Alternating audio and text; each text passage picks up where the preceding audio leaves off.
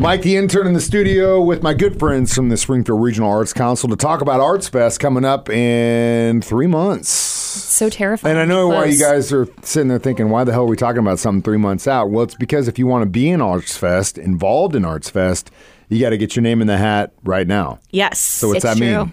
We have applications open currently for performers. We're looking for a wide variety of performances.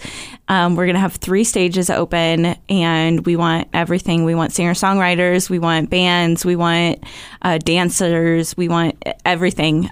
So put your name in the hat and perform at ArtsFest. And it's not like you have to go through some grueling process, or you're not like on the X Factor. No, it is a simple application online. Easy. You have to basic contact information. People seem to forget that sometimes, but we have to let you know that you've been accepted into ArtsFest. And just information about like your social media and everything. The biggest thing to keep in mind is that acts do have to be family friendly. We'll have about 30,000 people on the street, fingers crossed, over the course of the weekend.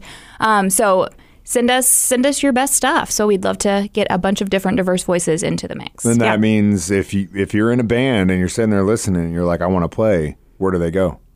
SpringfieldArts.org.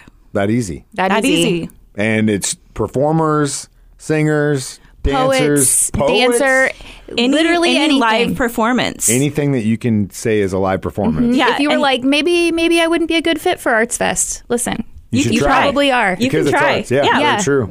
You're not guaranteed to get in, but we would love to have as many different voices as possible. We're just trying to get it as diverse and get as many talented people out there as possible. One more time, if you want to be involved, where do you go? SpringfieldArts.org until March 1st.